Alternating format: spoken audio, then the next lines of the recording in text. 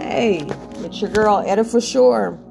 And my husband is co-hosting with me today, John for sure. Today we're going to get into some real heavy conversation about us overcoming some different circumstances in life. Of course, you know this is yours. It's a Story of Hope Overcoming podcast. And the reason for this podcast is to share hope that you can overcome addictions, that you can overcome adversities. And, I don't care how much stuff you may have been through in this life, if you will hold on to hope, and if you will pray, and if you will believe, no matter how bad the circumstances, you can come out on the other side of it. You just have to be willing. All right, honey. So, John for sure. Let's talk about when we were in our 20s. We were in our early 20s, right? And we had a family member come over, and they had introduced us to one of the worst things we could have been introduced to. Before that, we were on powder all the time. We were snorting powder all the time, and had a family member come by one day and had some crack cocaine. And we figured, we'll try this one time. We'll try this one time, whatever. Oh, it's nothing. And that one time, sent our life spiraling out of control. I know we weren't married a whole 2 years when all of this started to take place. We got in a really bad place. I had sold all of my jewelry. Our rent had got behind. We eventually ended up losing our place, having to go back to my mom's. I'm coming to Knoxville. We're coming to Knoxville, actually, and I'm staying in Knoxville. I'm getting lost in Knoxville projects, just chasing a high.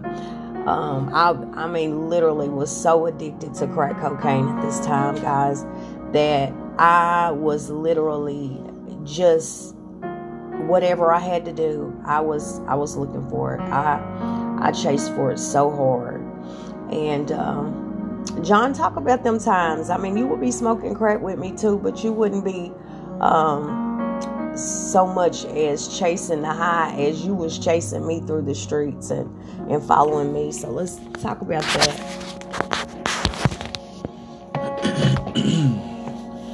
It was a rough time in our lives where we didn't know what we were getting ourselves into,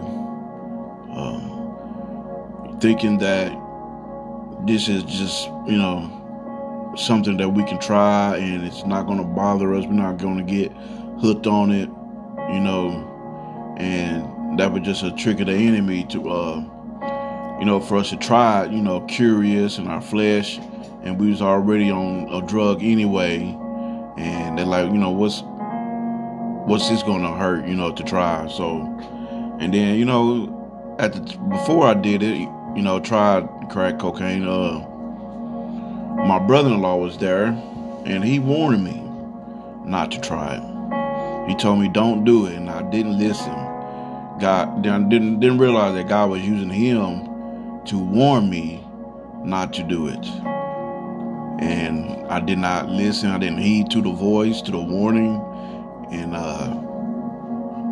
I just chose to try it anyhow, and I was hooked on it. I wanted more after the first one, so and it was a different kind of high. Definitely a spirit. Definitely a drug that you don't want to try, that you don't want anybody to get hooked on, because it can keep you out there wasting your money, wasting your life, not caring about people, not doing what God called you to do. You out there just living any kind of way, and you're shriveling up your life. You're just killing yourself faster. So it was God that brought me out of it. One day, I just saw how my life was. God just opened my eyes at that time, and you was in jail at the time, and I had nothing, no job. I was living at home with my mother.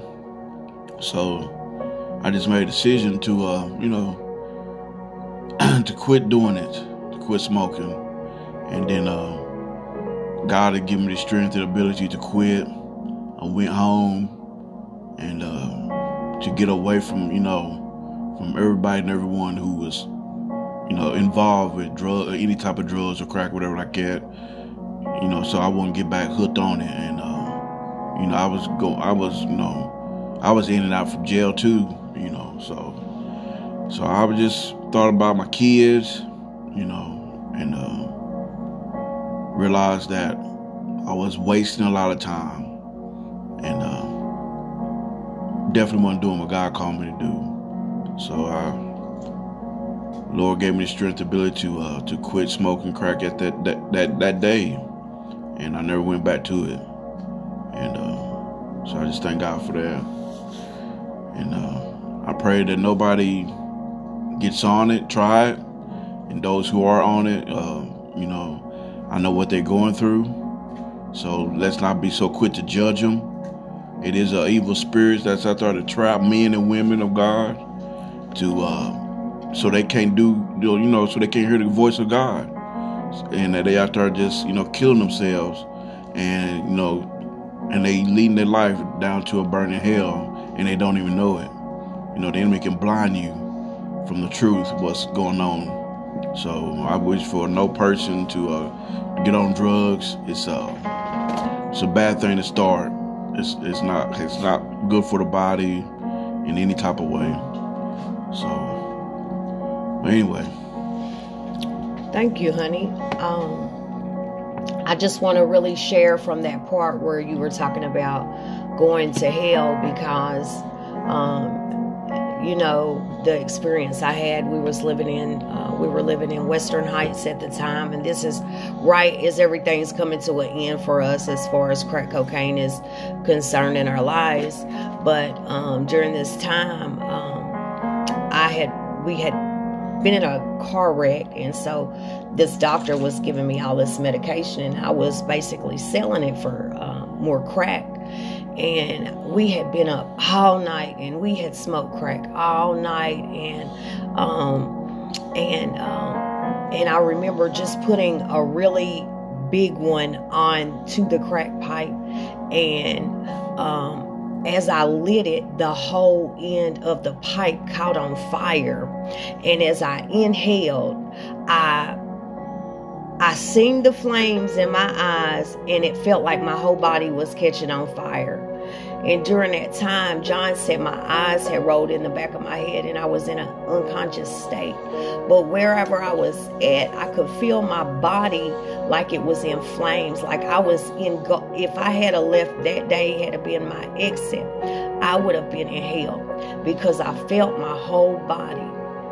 I felt my whole body on fire, and it was like I didn't hear the angel and the demon fighting over me, but wherever in the state I was in, I knew that's what was happening.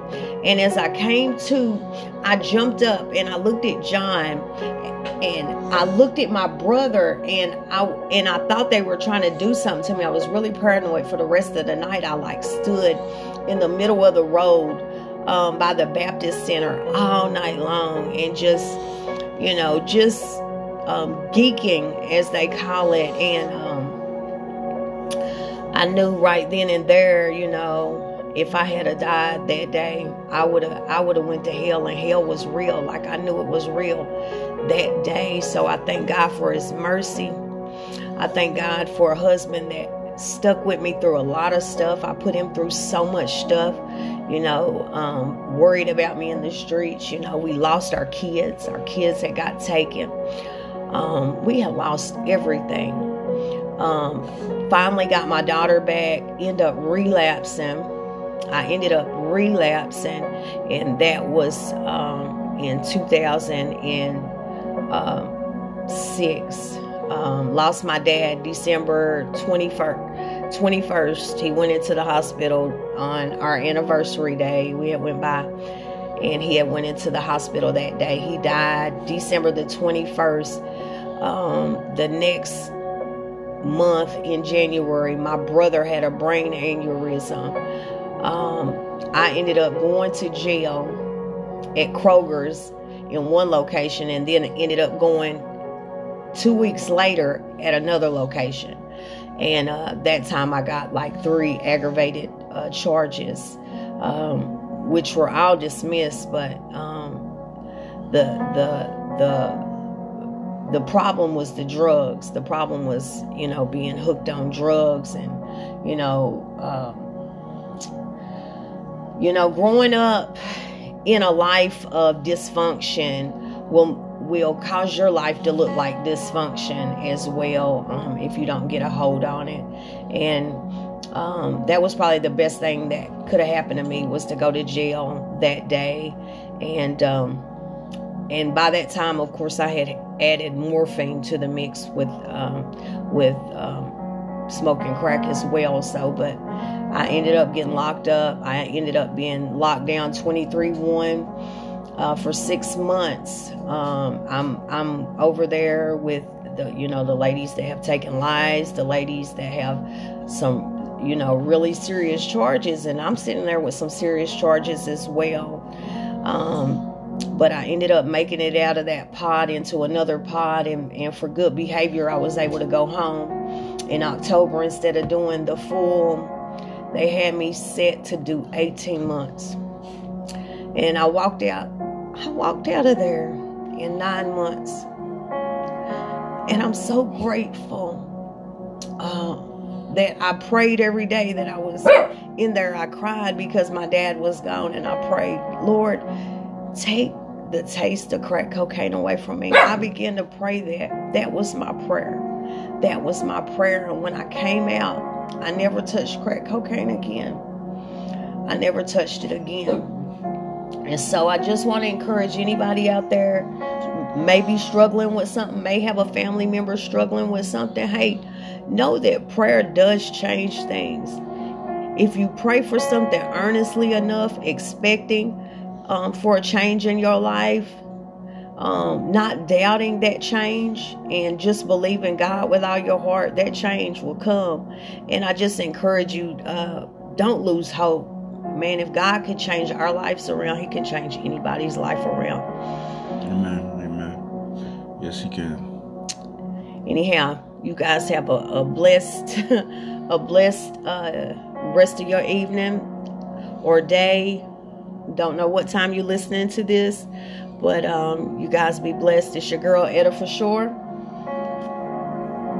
and your guy John for sure.